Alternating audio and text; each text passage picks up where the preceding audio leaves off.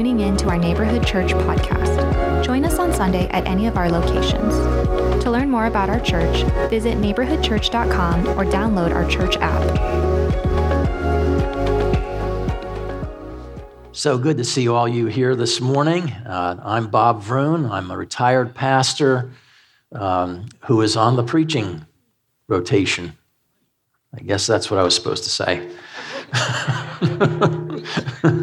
It wasn't written down, man. I don't remember it, That's the way it is. I would like to start by reading the passage for this morning. Let's have a short prayer first. Lord, we want to acknowledge our dependence on you, and we know that we need the power of the Holy Spirit to understand your word and then to live it, and we pray for that. Speak to us now. In Jesus' name we pray. Amen. Mark 14, 1-9 is our passage this morning, and turn in your Bible, if you will, or it should be up on the screen.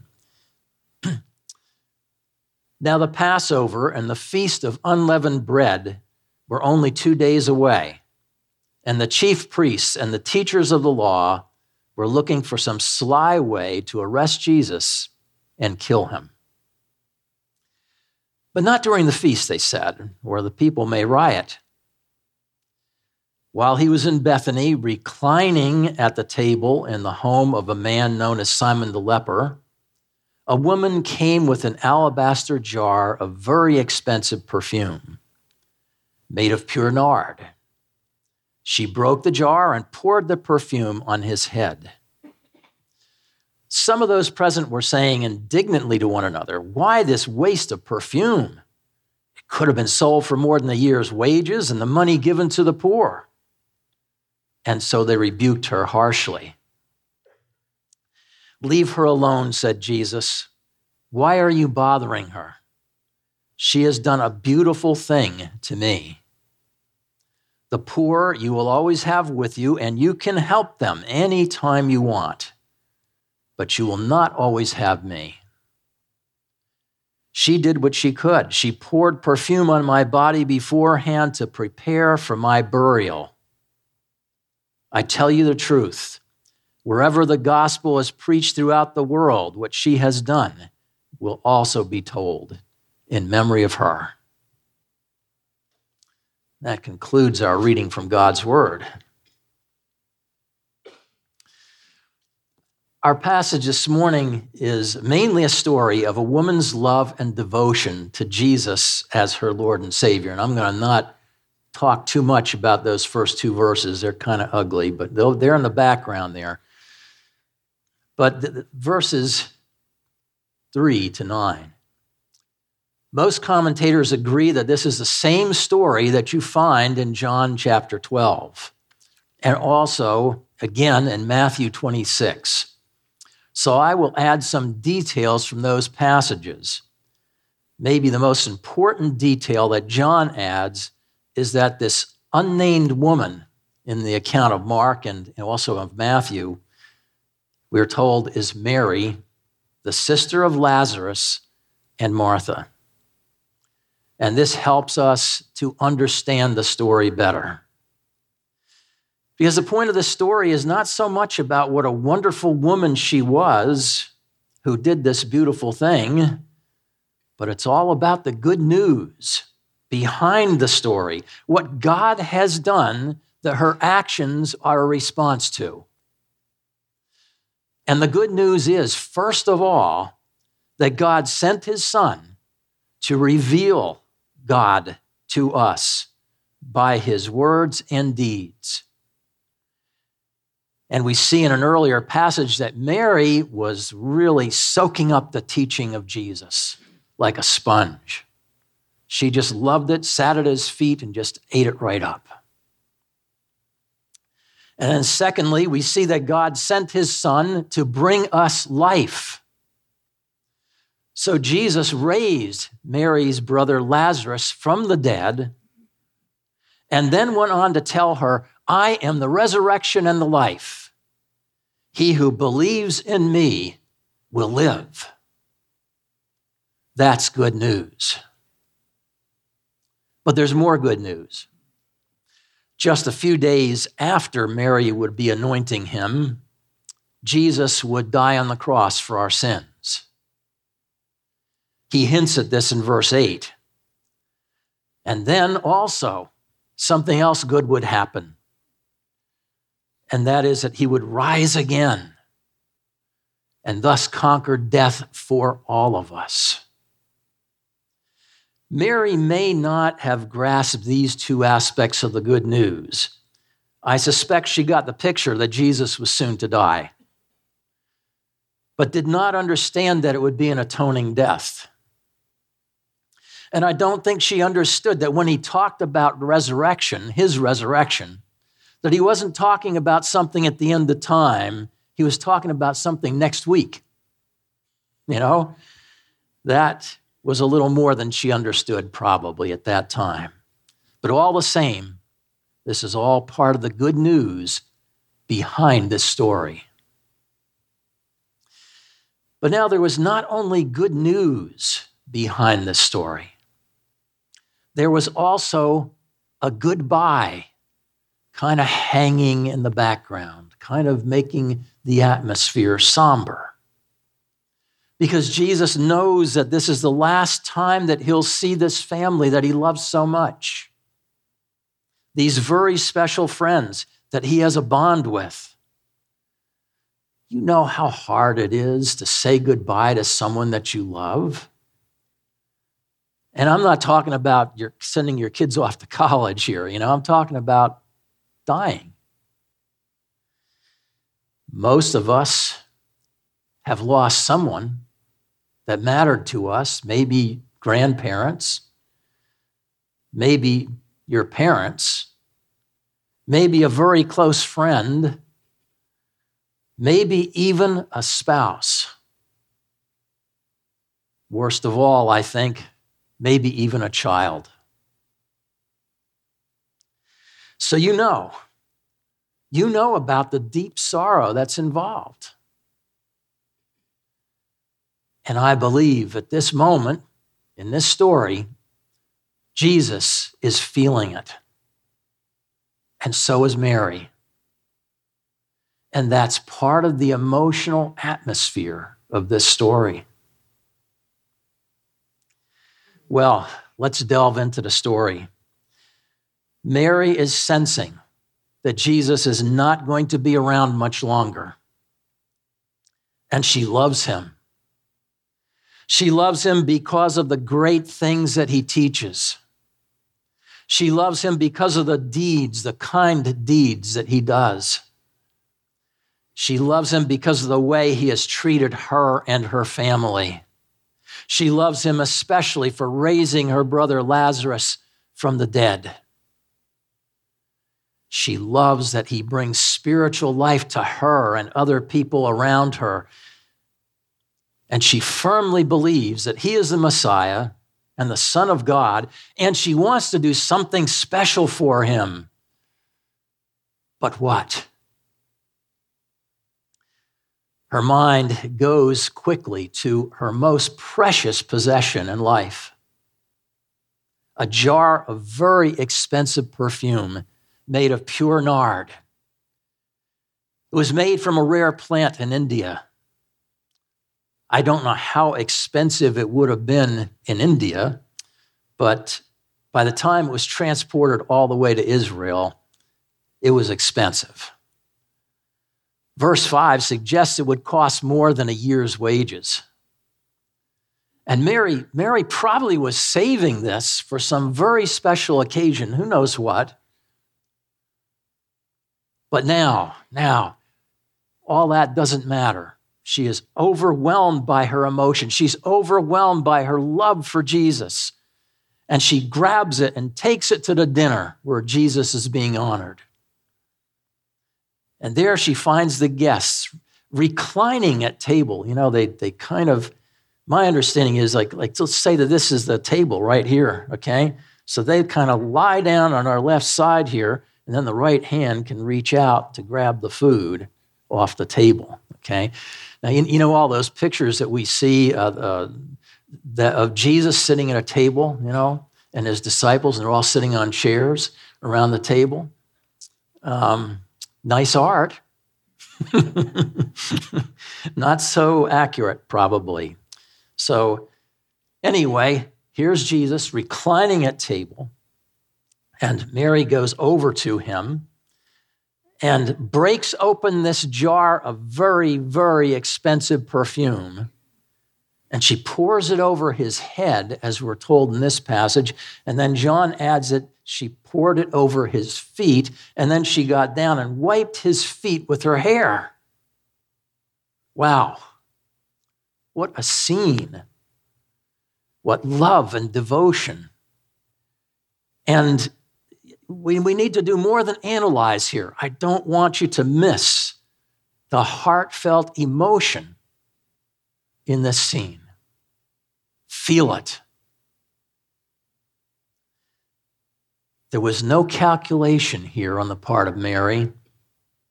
She didn't think about the cost of this perfume. She didn't think what other people might think. It turns out they didn't like it. And she didn't think whether this good deed might win her salvation or anything like that. I don't think any of that was on her mind at all. This act was an act of reckless and spontaneous love. She just felt this and she did it. Now, how do you think this must have affected Jesus? Knowing what lies ahead for him, the very bad week he's going to have, knowing of the hatred of the religious leaders who are sitting there at that very moment plotting against him, sensing that he would be rejected by many of his own people whom he loved and cared about. But here is this woman doing this beautiful thing for him at great cost to herself, out of the love in her heart.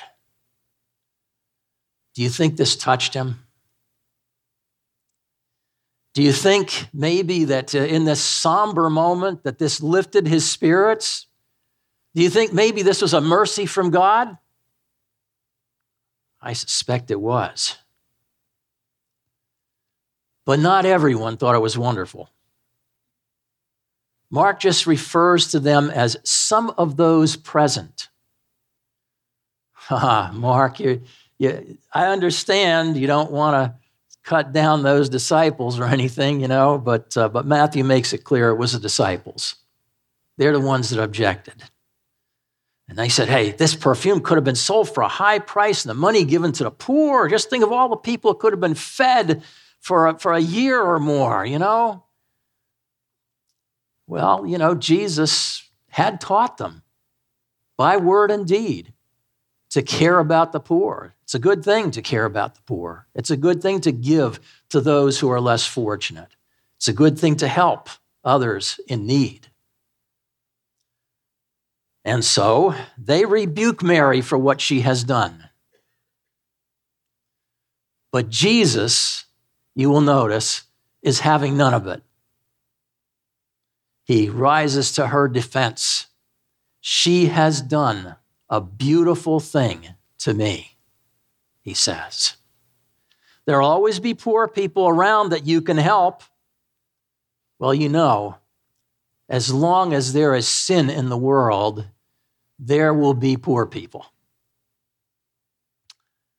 Is that because of the sin of the rich or the sin of the poor? Yes. That's the answer, yes. Now let's be clear here. Jesus was not saying, who cares about the poor? He was just saying they're going to be around for a long time. So you will have plenty of chance to help them, and you should. But he was only going to be around for a few more days. And then he adds that she anointed him to prepare him for his burial. Is that a somber note or what? Does that give you a clue to what Jesus was feeling? Now, in verse 9, Jesus makes a prophecy. He prophesies that wherever the gospel is preached throughout the world, this story will be told in memory of her. And guess what? We just fulfilled that prophecy right now. So you can go home and tell your friends, your relatives, your neighbors, a prophecy was fulfilled in our worship service this morning. And it's true, right? Because here in this place where the gospel is preached every Sunday morning and on some other times like Good Friday and so on, this story has also been told. Now, there's one more thing about verse 9 that we need to take notice of. Don't let it slip right by you now. There's an implication in verse 9 that Jesus is confident that the gospel will be preached throughout the world. He doesn't say, if the gospel is preached, this will be told, this story. He says, wherever it's preached, all throughout the world.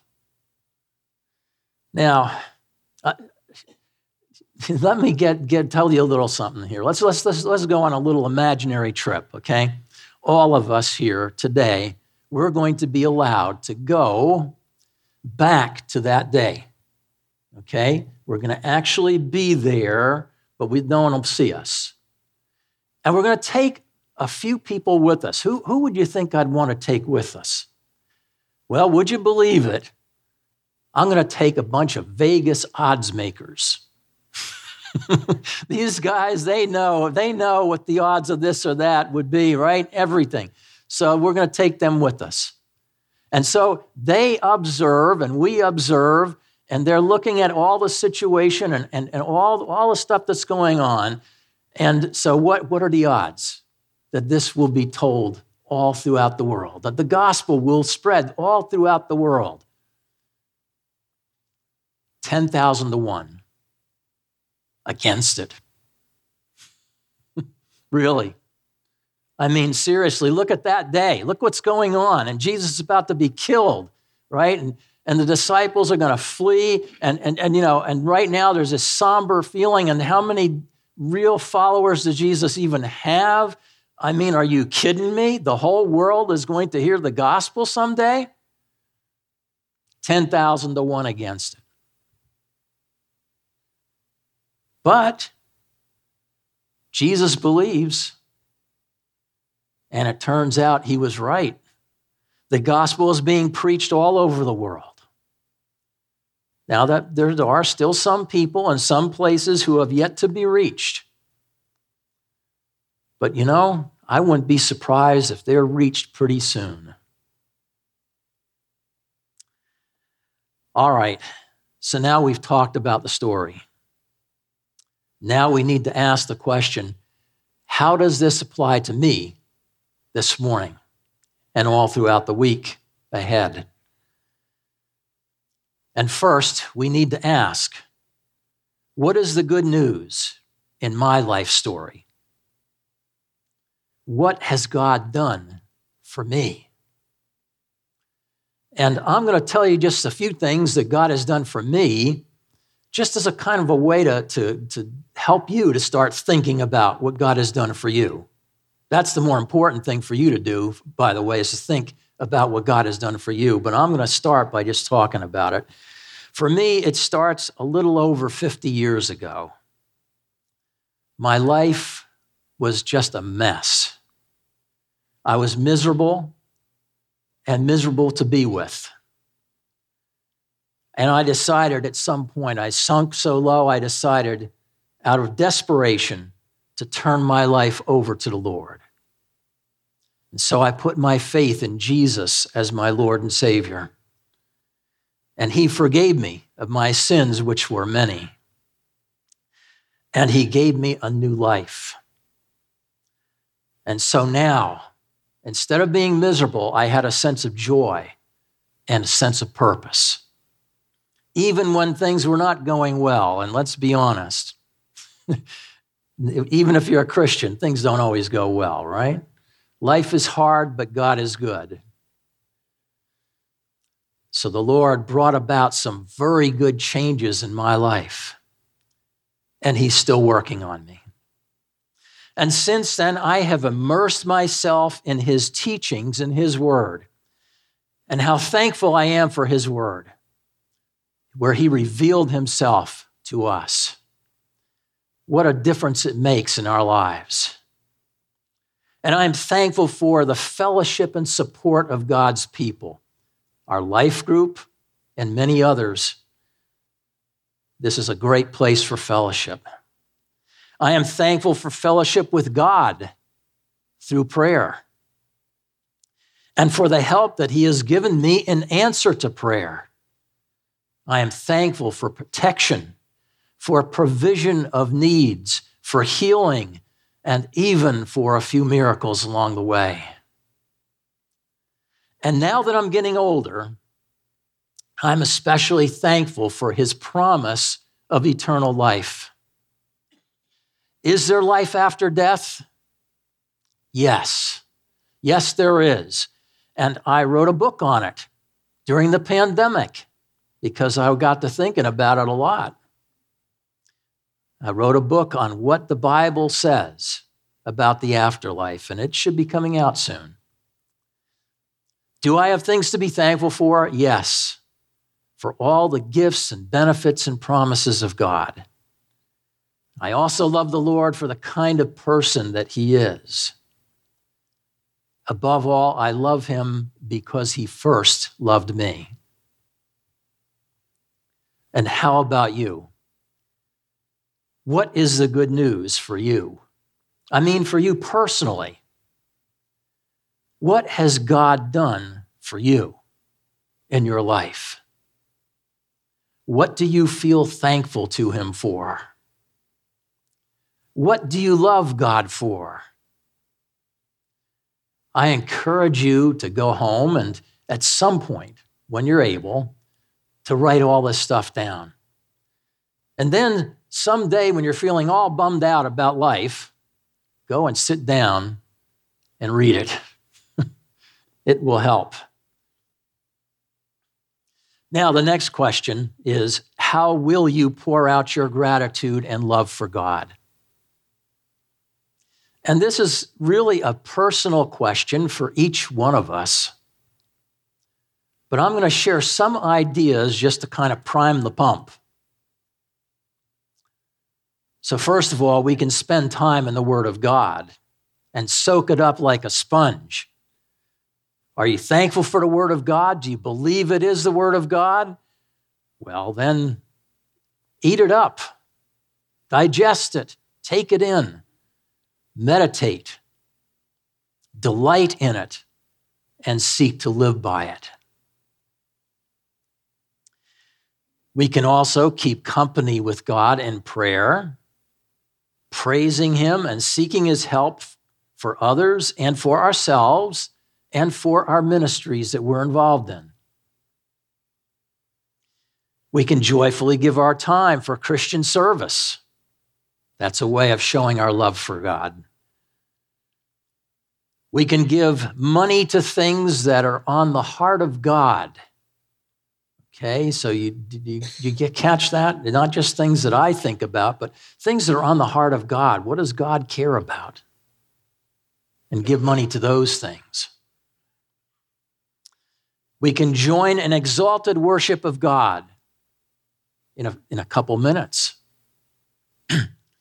On Sunday mornings, other services that we have here at the church, but not just Sunday mornings in that church. We can sing songs of praise throughout the day. Why not? You know, I love to listen to my Christian CDs as I go down the street. You know, the Brooklyn Tabernacle Choir was one of my favorites. And Al Green and Kirk Franklin and Andre Crouch. And you can, if you were just happen to be there, you see this crazy guy going down the street and jumping all around and singing and everything like that. You know, it's good. It's good. You can do that. You're allowed. And then we can show the love of Jesus to other people in our daily life. That's another way of loving God. And you can help spread the gospel. That's good too. And, we can go on. Do you have a few hours? There are just so many possibilities. But think about it. What has God done for you? And how will you pour out your gratitude and love for him this week? Pour it out from the heart. Feel it deeply. Take time to meditate on all of this. Feel it. Don't just think it. Feel it. And then pour out your heartfelt gratitude. Let's pray. We thank you, Lord. We can hardly even begin. I mean, we could write books on it, on what you've done for us and the ways that you've impacted our lives in a wonderful way, and in the great promises that you've made for us that we look forward to them being fulfilled. Lord, we thank you and we praise you. And help us, oh Lord, to feel it in our heart and to lift up our praise to you and to find ways to show our love for you. We pray this in Jesus' name. Amen.